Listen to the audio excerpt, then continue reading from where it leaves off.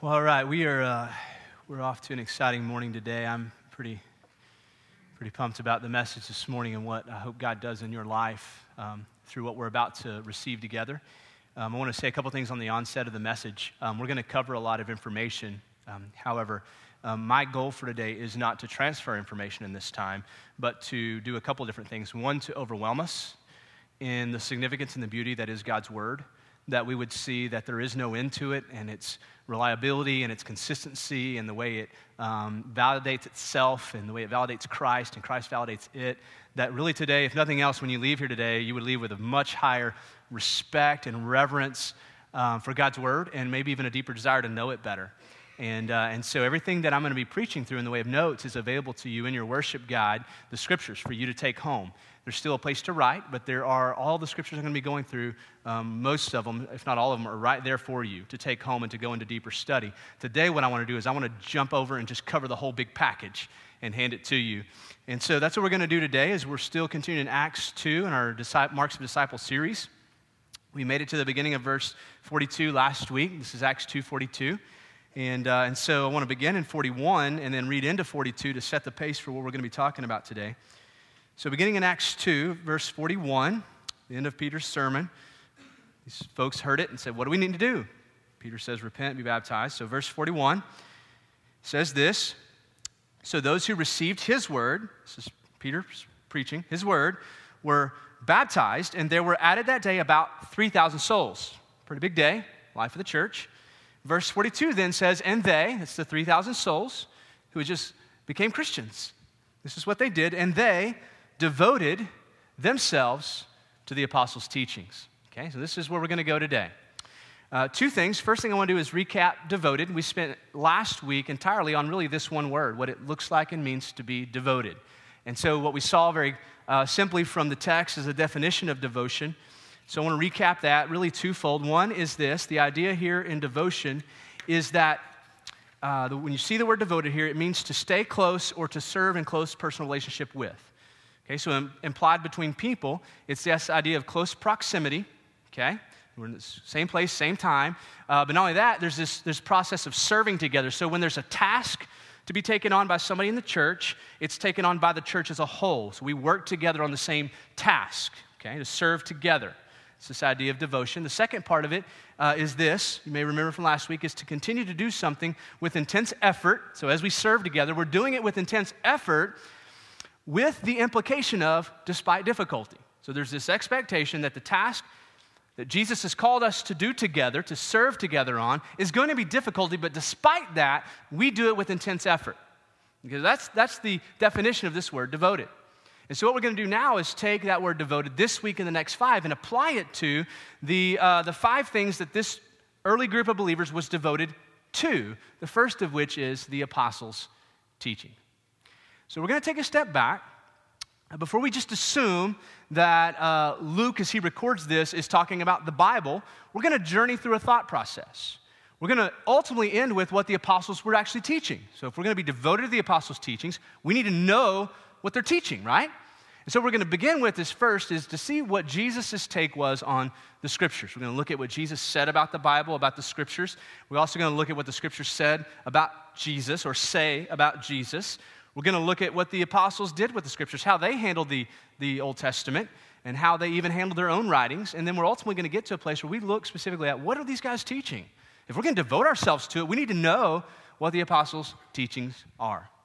And we're going to see then this unique relationship between the Bible and Christians and why it is such a sacred text.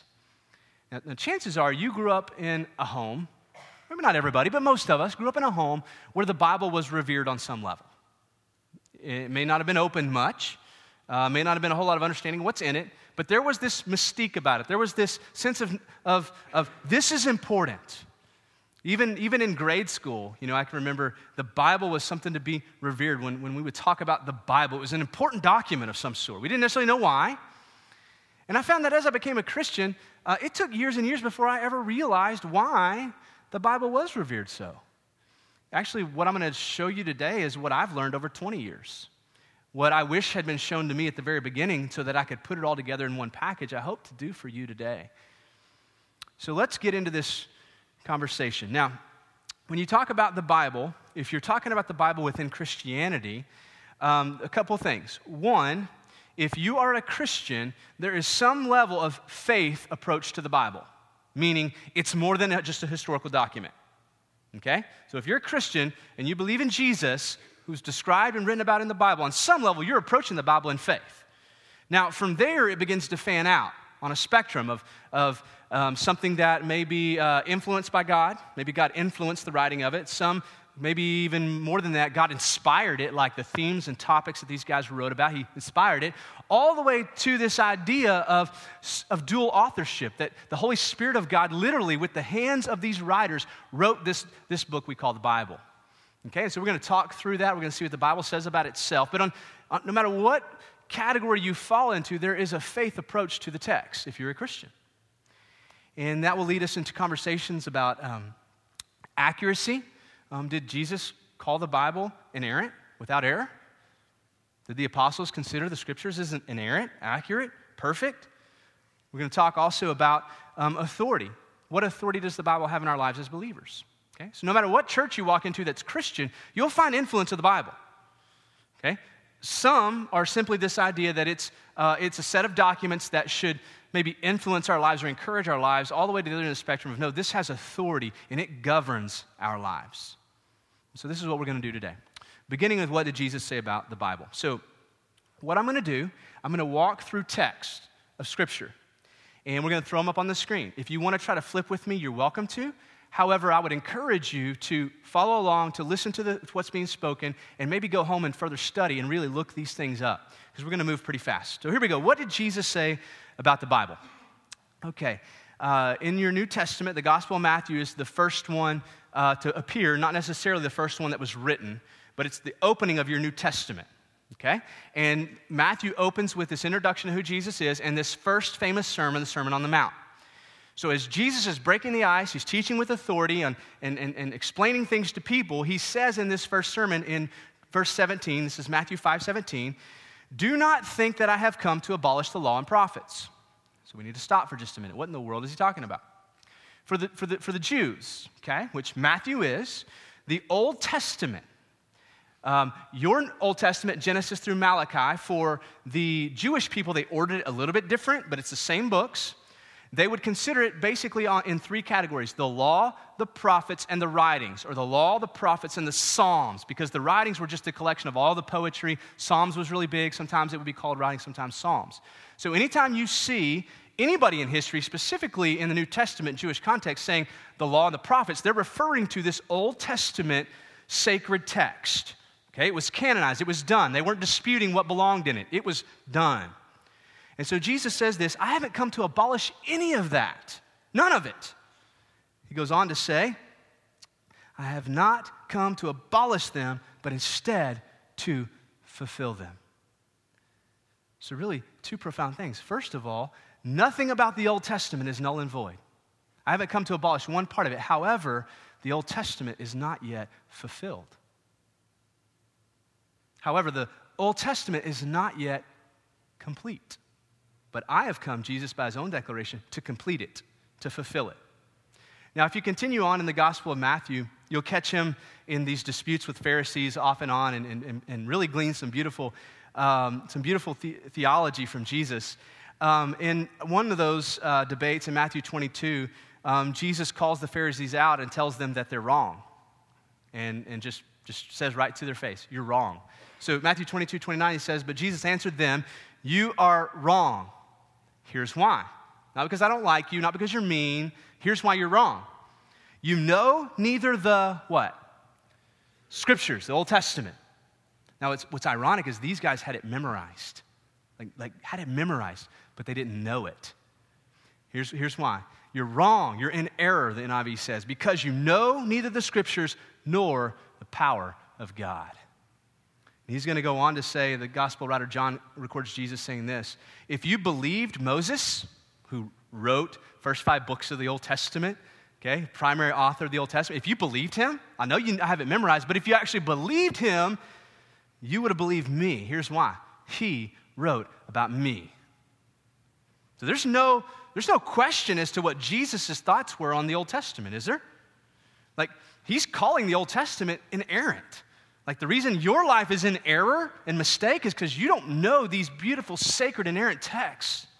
So these were more than just books of poetry, accounts of history. Jesus is saying they contain no error and they contain power. And if you really knew them, you would know me and you would know the power of God. And so there's no debate. If you are a Christian then, right? You say, I believe in Jesus as my Savior, then you take upon yourself what he believed the Old Testaments to be, the Old Testament documents to be. And this was his approach. Now, more significant or more profound or more explicit than that, in Luke 24, this is post-resurrection, Jesus pulls it all into one conversation with these guys. He had been teaching his whole life, or not his whole life, he had been teaching the last 3 years with his life to these guys. Not just lecturing like this, but living out the sermons with them. That's what I'm going to say. So living this out with them. After he resurrects, he's talking with these guys in Luke 24, and he says this. He's summing it all up. And he said to them, these are my words that I spoke to you while I was still with you. He's talking about before his death. Everything I spoke to you and taught you, these are my words. That everything written about me in the law of Moses and the prophets and the Psalms must be fulfilled. Like, the Old Testament is beautiful and it's without error, but it's longing to be fulfilled. It must be. Then in verse 45, he opened their minds to understand the scriptures. He began to teach them and explain the Old Testament to them. And he said to them, thus it is written that the Christ should suffer and on the third day rise from the dead, and that repentance and forgiveness of sins should be proclaimed in his name to all nations beginning from Jerusalem. You are witnesses of these things. So Jesus is saying everything the Old Testament promised was fulfilled in me. Everything in the law, everything that was written in the prophets, everything that was written in the Psalms was written about me. Now, right, as Christ followers, that we need to know that. Right? That helps us read the Old Testament. We read the Old Testament looking for who? For Jesus. Now let's look at what the Old Testament says about Jesus then. Let's look at what the Bible says about Jesus. I'm going to show you just real quickly this beautiful connection between Genesis 12 and Galatians 3. Let me put it in perspective for you though. The first 11 chapters of your Bible, Genesis 1 through 11, is really just an opening, setting kind of the scene, laying out the tone of things, showing the fall of man. The real narrative picks up Genesis 12:1. Okay, so everything else is just kind of an intro. The narrative, though, of the Old Testament begins 12:1. And this begins with a man named Abraham, who at this point in time was married, had no children, still lived in his dad's home. So Genesis 12:1, God comes to Abraham and says this, now the Lord said to Abraham, I'll make of you a great nation. That of you is meaning the idea from him, like his lineage, his seed. He didn't have any kids yet, but I will make of you a great nation. In verse 3, and in you all the families of the earth shall be blessed. So God just made a promise to Abraham. Didn't explain it, right? It's kind of vague. We understand that he's going to have kids and they're going to become a great nation, and somehow all nations are going to be blessed through them. Now, what happens through the unfolding of the rest of your Old Testament narrative is God unfolding this promise, okay? And so we get to the New Testament, to Galatians 3. I want you to look at something Paul said about what we just read in chapter 3, 16 of Galatians. Now, the promises of the Old Testament were made to Abraham and to his offspring. This is incredibly important to hear what Paul's saying. It does not say, and to offsprings. Why is that important? Because Abraham had more than one child, right? Isaac and Ishmael. And so he's saying, no, through one of his children, God was going to bring about this promise, one offspring, referring. And so he didn't say offsprings, referring to many, but referring to one. He said this, and to your offspring. This is Paul writing, and look at what he says. Who is the Christ? There's absolutely no question, right? What the New Testament believes about the Old Testament. Jesus says, I am the Christ King the Old Testament prophesied. Everything the Old Testament promised to you is true, and it's here, and it's me. And so Paul, reflecting on that, is going, yeah, even the promise to Abraham was fulfilled in Jesus. This offspring lineage from Abraham and Isaac and Jacob all the way down to King David. And this is where the gospel writer Matthew starts, isn't it? The lineage of Abraham, showing us what? That Joseph is in the lineage of Abraham, and here's the seed he was talking about. So the Bible paints this beautiful interconnected picture that the two really are kind of dependent on one another. You can't really understand the New Testament unless you really pour yourself into the Old Testament. However, right, you don't fully understand the Old Testament unless you understand the New Testament, and they're supposed to work together. Now, more specifically, when you get into the Gospels, the opening of your New Testament, these gospel writers are after something, okay? If you just step back and take a look at it, you can very clearly see they're all writing the story of Jesus, okay? That's the theme. However, when you really look into the text, you're going to hear these authors saying something to us, that like they're after something. They want to show you something incredibly important. Each writer writing really from his own perspective, some of them writing from the influence of others. However, they're all after one unique purpose, to show you something about Jesus.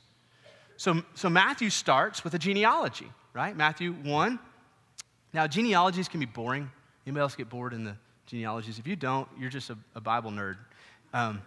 I love you. I love Bible nerds. I tend to be one sometimes. It's okay. Like it's an affectionate thing. But like genealogies are boring. However, they are so critical to the narrative. And so what Abraham does is he starts with a genealogy. He wants to show you something about Jesus. Look at what he says in verse 1 and then 16. These are the bookends of that genealogy. So-and-so begot so-and-so begot so-and-so begot so-and-so. Look at the top, look at the bottom. This is what he said. Verse 1. The book, so what he's saying, what he's writing, he's calling a book. This book that I'm writing, it is the book of the genealogy of Jesus the Christ. Christ was not his given name. So he's already saying something remarkably theological about Jesus. Right? The Christ is an Old Testament thing, okay? So he says, Jesus the Christ, the son of David, the son of Abraham. So he's explaining to us, right? And Jacob, the father of Joseph, the husband of Mary, of whom, this is verse 16, of whom Jesus was born, who is called what? The Christ. Now, the two words that get kind of used synonymously are Messiah and Christ. They both really mean the same thing. The Hebrew rendering would be Messiah, which literally means the anointed one. Okay? And so as they looked forward to somebody who would come, they were thinking, this will be an anointed one. It's very similar to like 1 Samuel, 2 Samuel, where the kings are being anointed, Saul and David and Solomon, the idea that this person is set apart. So they were looking for an anointed one.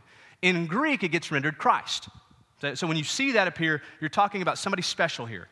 Not just a fantastic leader, great teacher, but somebody who's literally anointed. So what Matthew is saying, this Jesus that you know, this Jesus from Nazareth, he's the anointed one. He's the one the Old Testament promised to come as a Christ king. And he opens his gospel that way. So he's screaming at us. You got to get this about this Jesus. I'm going to tell you lots of stories. He walks on water. He calms the seas. He turns water into wine. He heals the deaf, the lepers. Like he's amazing. However, I'm telling you all this to tell you one thing. He's the Christ. And each gospel writer does this. The Gospel of Mark, very simply, in Mark 1:1 says, the beginning. So you know you're reading the beginning of his story. This is the beginning of the gospel of Jesus the Christ, the Son of God. Like Mark doesn't pull any punches. He cuts straight to the point. Everything you're going to read from here on out is about how Jesus is the Christ, the Son of God, period. That's what he's after. Luke beautifully opens up with the first chapter leading into this the birth scenario of Jesus. We use it at Christmas a lot. He gives us a lot of details. However, Luke's point is also very clear. If you look at chapter 2, verse 11, early on in his gospel, he says, for unto you, here's the point of all this, unto you is born this day in the city of David, so he's connecting us to David, right, through the lineage up to Abraham, a Savior who is Christ the Lord. Everything that I'm going to write to you about Jesus, I'm writing to show you that he is the Christ, the one the Old Testament promised to us. He is Christ the Lord, or Christ the King. The gospel writer John, I love John. Like, if you approach the gospel of John and you don't get what he's after, like at the end of his gospel, twice he tells you. Just comes out and says it. Like, I love John. John 20, verse 30, towards the end of the gospel, he says, now Jesus did many other signs in the presence of the disciples. Okay, so he's just letting you know there's so much more I could have written about. And this gets my heart stirring. Like, I want to know more. However, John wants to let you know, that's not the point though. Like, here's the point of why I've written this gospel account. But these, verse 31, were written so that you may believe something. Here's what it is, that Jesus is the Christ. It's the only reason I've written this gospel account. If you don't get this, you didn't get my gospel. I wrote this to show you Jesus is the Christ, the Son of God, and that by believing, you may have life in his name. That's what the gospel writers are after. That's it. Okay? So, Old Testament, according to Jesus, is written to show you that he is the Christ the King. That's what he says about himself. Okay? Then we get into these gospels, these accounts from these four men, and they say, listen, I agree. We're here to show you the same thing. This is what we want you to get here. That this Jesus is the Christ King that was promised in the Old Testament. Now, I want to look at just a couple of examples of how Jesus fulfills the promises of the Old Testament. Depending on what biblical theologian or scholar you talk to, you'll get a variance on how many prophecies Jesus fulfills, okay? And so on the conservative end, it's 60, 65, specific. Like these are specific. Like born of a virgin in Bethlehem kind of stuff, rode a donkey, very specific details. You look a little broader, some on the other end will say, man, it's closer to like 280 prophecies. I've been through the list multiple times. I tend to lean on 83 plus. Like there's no doubt these are referring to promises from the Old Testament, okay? So Jesus is fulfilling. I'm just going to pull up a couple. We already saw Genesis 12 into Galatians 3. If you look into Exodus, here's what's going on. God has delivered this nation that he's built out of Abraham, okay? He said, I'll make a great nation there, now a great nation. He pulls them out of Egyptian slavery, and then because in chapter 9 of Exodus, because he has brought them out as his people, he then tells them to live like his people. 20 is the 10 Commandments. And God enters into this Mosaic covenant with the people. Okay, so God enters into this beautiful agreement with the people. He makes a promise to them. Again, continuing that promise of Abraham. I'm promising you something. Well, in the Old Testament, just like the New Testament, covenants are ratified with blood, which seems kind of weird to us, right? Like we're going to read in just a second where Abraham throws the blood on the people. And right, I know you're so thankful that we're recipients of Jesus' blood now. We don't actually do that in our services anymore. They used to do that at these key moments to say something about the covenant, that this covenant, right? Like, should it be broken, right, deserves the shedding of blood. Like, this is the most serious thing that a person can enter into. And so if you look at Exodus 24, the commandments are given. Exodus 24:8 says, Moses took the blood and he threw it on the people and he said, behold, the blood of the covenant that the Lord made with you in accordance with all these words. Saying, God just made you a promise. And I know this blood's going to get your attention. I want to have your attention because I just told you the words of God and he made you a promise. And so anywhere this idea of covenant comes up, you see this idea of blood being shed.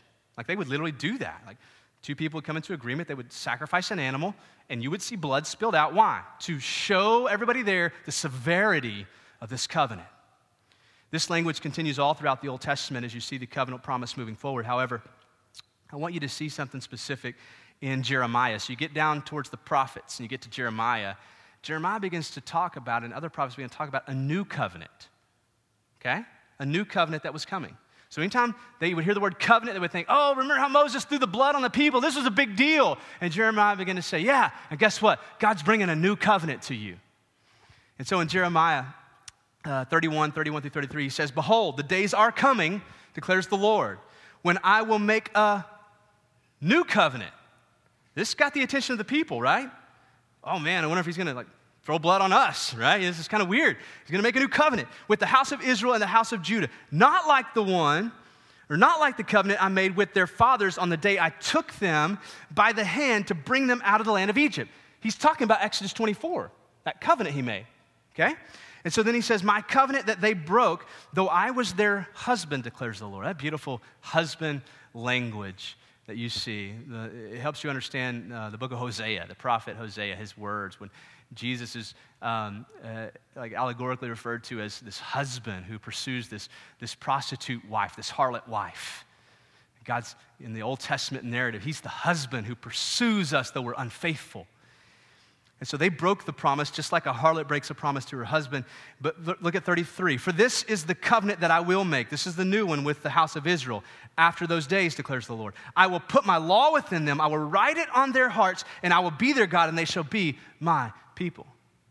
Like that, I shall be their God and shall be my people. It's the same promise he made to Abraham. He's still unfolding this beautiful promise. And it's by no mistake that at the Last Supper, the Passover meal, Jesus sits down with these mainly Jewish people to take a Passover meal that they had been taking year after year after year since the Exodus, right? Since they had that covenant where he threw the blood on the people, they would celebrate this Passover meal where they would literally take a cup of wine and reflect on the blood of the covenant. And so Jesus takes this cup of the wine the night before he goes to the cross at this beautiful Passover meal, and he's looking into this cup of wine. And the three of the four gospel writers record some version of this, but Matthew records this. He's looking at the disciples. He said, see this? This is my blood of the covenant. And Luke adds the word new in there, my new covenant. So there's no mistaking what Jesus was communicating and proclaiming to these people. Remember how God made covenants with blood? Remember how the prophet Jeremiah and others prophesied of this new covenant? I'm here to fulfill that new promise. But I'm here to do it with my blood. This cup that you drink is the cup of my blood of the covenant, which is poured out for many for the forgiveness of sins. And so we see these two testaments, these old and new, these two covenants, these beautiful interdependent texts that come together to portray the promise of God to the world. Now, we could continue on for days looking at these prophecies. They're beautiful. Matter of fact, here's a teaser for next year. We're going to spend a lot of time doing this. We're going to spend a lot of time looking for Jesus in the Old Testament. I want to teach us how to do it responsibly, right? We don't want to wedge Jesus into every story and go, oh, look, there's Jesus. We want to do it responsibly. But next year, we're going to spend our time looking for Jesus and this beautiful connection between the Testaments from an Old Testament perspective. And really, 1 year won't be enough, but that's what we're going to do for a sermon series. Okay. I want to look at something now. I want to move to the apostles, because this is where we started. These new believers, they were devoted to the apostles' teachings. So what I want to hear for just a minute from the New Testament, I want to hear, especially the book of Acts that records these opening sermons, what did the apostles teach? That's incredibly important to understanding Acts 2:42, right? Through the rest of Acts, what did Luke record these guys teaching? But the first question we have to ask really begins before that. What did Jesus ask them to teach? What did he ask them to teach? Like after his resurrection, he talks with the guys. He says, here's your mission, right? This is Matthew 28, verses 18 through 20. All authority in heaven and earth has been given to me. Therefore go, or go therefore to all nations. That's Genesis 12. Galatians 3, go to all nations, right? Doing what? Making disciples. Here's what I want you to do. Baptize them in the name of the Father, the Son, and the Holy Spirit, and teach them to observe or obey all that I have commanded. So Jesus told these apostles, go teach what I taught. Go teach with authority what I taught with authority. Take my perspective on the text, and you take it and you teach the people. Now, this is exactly what they do. I encourage you, there's a fun study that you can do, is just study the sermons from the book of Acts and see how this opening church preached about Jesus. It's beautiful. I'm going to hit just 3 excerpts from 3 sermons. I'm going to start with Apollos. So the narrative of Apollos in Acts 18, he's not a real profound known apostle. However, he's recorded in Acts as one who preached and taught.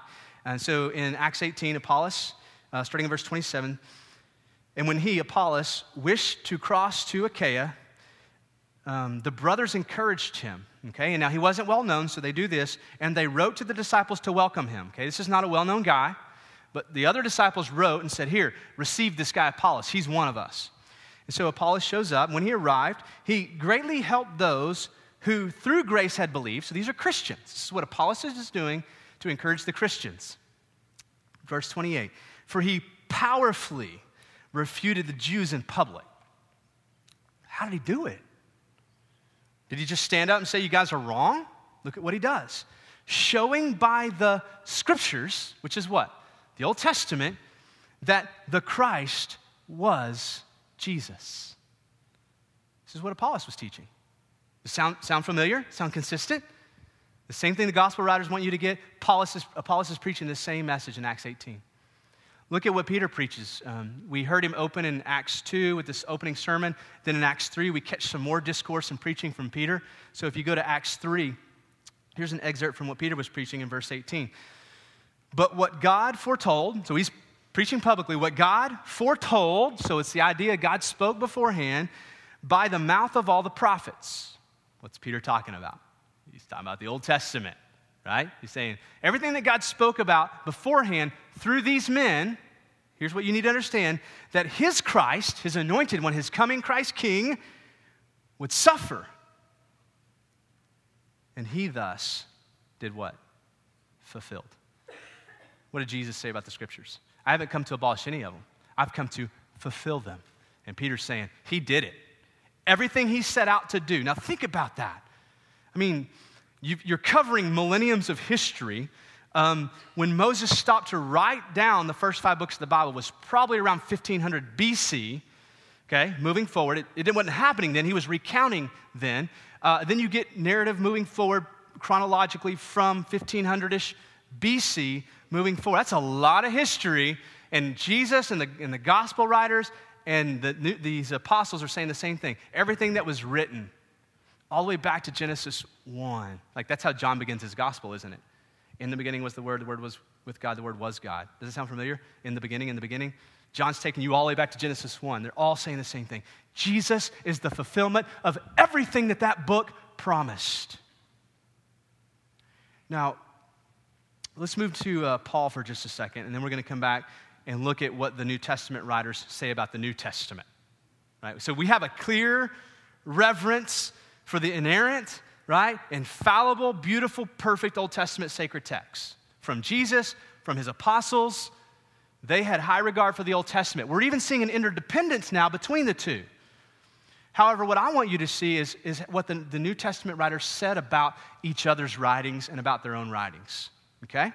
So from here, look at Paul. This is just continuing under what Paul was teaching in Acts 17.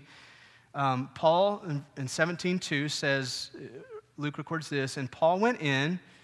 Paul would go into the synagogues and temples and teach, which was a really brave thing to do, by the way.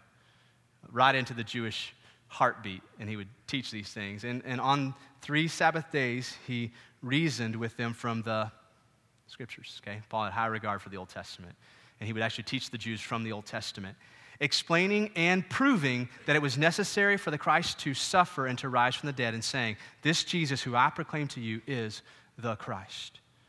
So Paul had high reverence for the Old Testament. He used it to prove Jesus. Now, we get into the writings of Peter later on in the New Testament, those letters. You get letters from John, letters from Peter, letters from Jude. Peter writes several letters. And in 2 Peter, Peter says some profound things about the text, the Scriptures. Look at, this is chapter 1 of 2 Peter, starting in verse 20. Peter says this, knowing this, first of all, that no prophecy of Scripture, pointing which way? Back to the Old Testament, none of that, no prophecy of Scripture comes from someone's own interpretation. What he's saying is this, we believe God was speaking. However, we don't put into the equation that Micah or Hosea or Jeremiah or Daniel was interpreting it before they wrote it. They didn't write their own interpretations down. Instead, look at what he says. For no prophecy was ever produced by the will of man, but men spoke from God as they were carried along. And we don't have time to get into it. That word is beautiful and remarkable to understanding what they believed about the Scriptures. Carried along by the Holy Spirit. What Peter is saying is that he believed in dual authorship.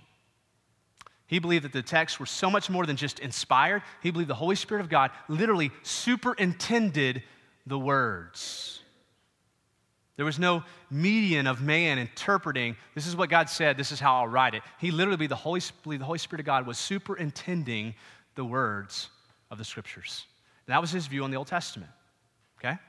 So you move forward in that a couple chapters later in the same letter, Peter begins to talk about his own writings and the writings of Paul. This is Peter in the New Testament talking about the New Testament now. And so he says in verse 1 of chapter 3, this is now the second letter I'm writing to you. He's talking about what you're reading.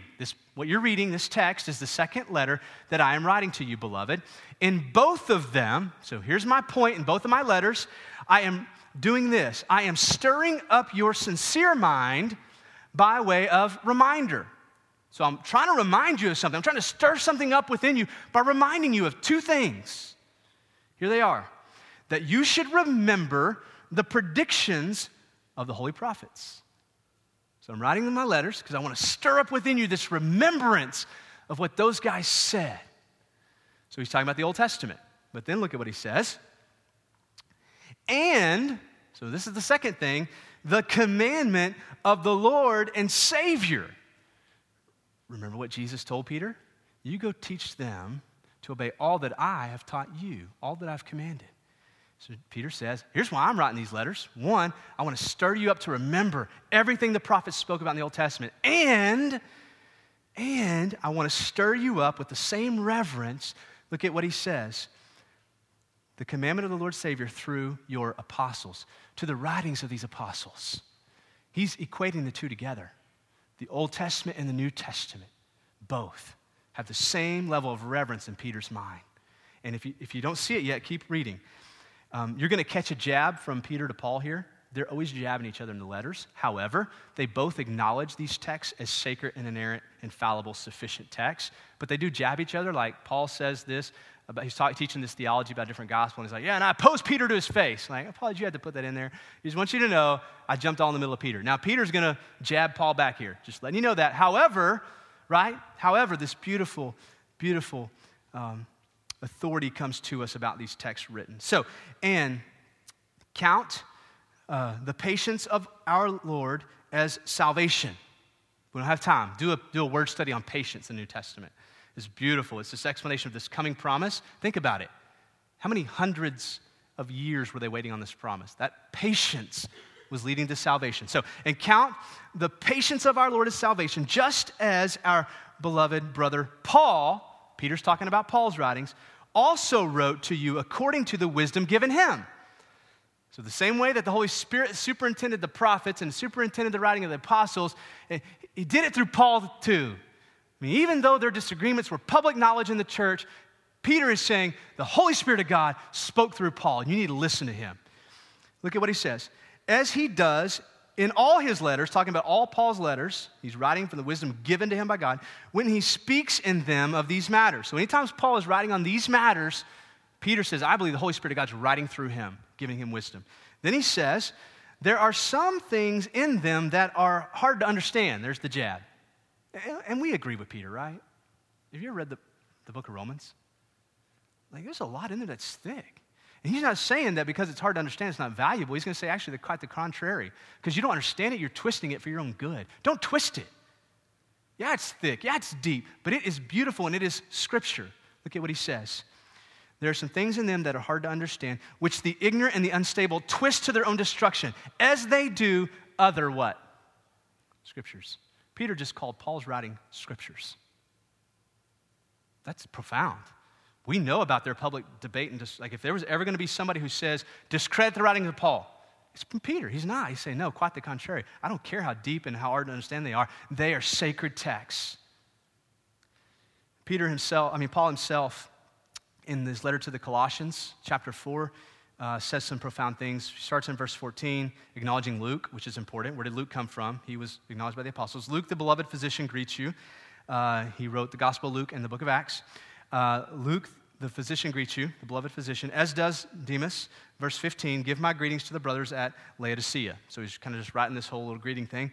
And to Nympha, this was a person, and the church in her house. So you had a church meeting in Laodicea. You had another church meeting in the house of Nympha. And so Paul is saying, give my greetings to them. This is what I want you to see, verse 16. And when this letter has been read among you. So what did Paul intend to be done with this letter he's writing? You read it out loud up in front of the church authoritatively.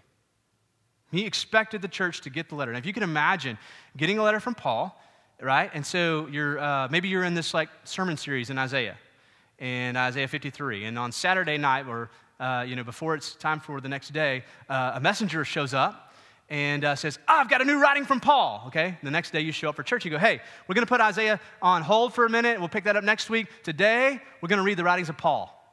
And Paul literally preached through his writings to the churches. So look at what he says. When this letter has been read among you, have it also read in the church of the Laodiceans. So he intended for this letter then to be transferred and passed along to another church. Look at what he also says. And see that you also read the letter from Laodicea. So Paul himself is saying, listen, you need to take my letters as authoritative, right? You need to read them in front of the church, and you need to swap them with one another. This is your teaching, right? They devoted themselves to the apostles' teachings. Two last things I want to point out coming from Paul. In 2 Timothy 3, he's writing to this young pastor, and he addresses his view on the text. And he says it this way in verse 16. Paul says, basically saying, I believe, but all Scripture is breathed out by God and profitable. Okay? He's saying two things. One, it's superintended. It's like the very breath of God. God wasn't just there inspiring topics for guys to write about. He was literally breathing out words through these guys. All Scripture is breathed out by God and profitable for teaching, for reproof, for correction, for training in righteousness. And if you didn't get the point yet, verse 17, that a man of God may be complete, equipped for every good work. Paul is what he's doing is he's bringing up the idea of sufficiency. He's saying these texts alone are sufficient to make you wise for salvation, to train you in godliness, to lead you towards righteousness. He's setting apart the Scriptures from extra biblical writings. Like we have profound authors from this day and back then and from today who write amazing interpretations and commentaries on the Word that are very helpful. But Paul wants to set them apart and say, but these texts were breathed out by God, and they're sufficient in and of themselves. Well, these churches didn't have but just pieces of these Scriptures, but they had the Word of God. So this is what the apostles were teaching. So we bring this into application then back to Acts 2. Just want to read 41 into 42. These new believers in 41, those who received his word were baptized, and there were added that day about 3,000 souls, and they, the 3,000 souls, they devoted themselves to the apostles' teachings. What I hope you've seen today, these guys, like they held the Scriptures canonically, Old and New Testament, as one text. They held it in high regard as sacred. They held it as infallible. It accomplishes the mission it sets out to accomplish. It's inerrant. It's perfectly written because the Holy Spirit of God wrote it through these men. Now, let's take our definition of devoted and apply it then, okay? This is where the rubber meets the road for me then as a Christian. Because see, I grew up hearing I needed to read the Bible. But it was a long time before I ever really got why. I knew it was a special book, but I didn't really know why it was a special book. And here I'm seeing these believers were devoted to the Word of God. So let's apply our definition. One, if to be devoted means to live in close personal relationship with, then to be devoted to the Scriptures is this for you and I, to live in close personal relationship with the Bible. Like you're supposed to be in relationship with the Word of God. That's profound. Like I'm supposed to be getting to know it like I'm getting to know my wife. And I'm supposed to be letting it get to know me. Think about that. You've never fully read the Bible until it's fully read you. This beautiful relationship between you and the Word of God. Second to that, this definition of like continuously moving forward with intense effort despite difficulties. Would anybody be honest and say the Bible is a little bit intimidating or hard to understand? I had one person in the first service brave enough, but everybody's face betrayed themselves. Yes, it is, right? It's hard, right? Okay, so if you think about that idea despite difficulty, then think about this. Then our devotion to the Word of God is to continuously read, study, meditate on, and apply the Bible to daily living with intense effort with the implication of despite difficulty. Despite difficulty. So you approach the Bible, it is a little bit intimidating. It's a lot, right? And so what I've hoped to have done for you today, first of all, is just to bridge this beautiful connection between the Scriptures, what they say about themselves, what Jesus says about the text, what the text says about Jesus, and we would see something. I want to show you visually what I think this looks like. So here's what the Old Testament is doing. The Old Testament promises a Christ king that would fulfill the promise made to Abraham, We saw that. Be born in humility from a virgin in Bethlehem. Live a righteous life. Teach with authority. Be brutally killed. That's just a few of the big topics of the 60, 80, however many you find. To bring a new blood covenant that will forgive the sins of many and make many righteous, and rule God's kingdom as a humble, righteous king. That's what the Old Testament's saying, if you listen to it. It's just screaming this stuff. God's sending a Christ king. Look for him. This is what he'll do. So you have the promise of God pointing to the Christ king. Now, the New Testament does this. The New Testament proclaims that Jesus fulfilled, I put 83 plus at least, Old Testament prophecies of the coming Christ king. Jesus is the Son of the living God, the Savior of man, died and resurrected for the forgiveness of sins for those who would believe. Jesus imputes his righteousness on those who believe. And the New Testament says this: the Old and New Testaments together are sacred, inerrant, infallible, and sufficient texts of Scripture. So what happens is you get caught in a continuum. This is what it looks like. You have Jesus, right? If we're Christians, we believe, follow Jesus. So then he begins to point us then to the Bible. He begins to point us to the Old Testament. He begins to say all these things about the Old Testament. And then when we get to the Old Testament, what happens? It begins to thrust us back to the New Testament, right? To look for the Christ King. And then the Christ King shows up and goes, I'm here. And all the apostles say, he's here. And then what do? They go, we know he's here. Look back to the Old Testament. The Old Testament screams what? Look for the Christ King. And so as soon as you become a Christian, you step into this continuum, starting with Jesus. This is beautiful. This is why the Word of God matters.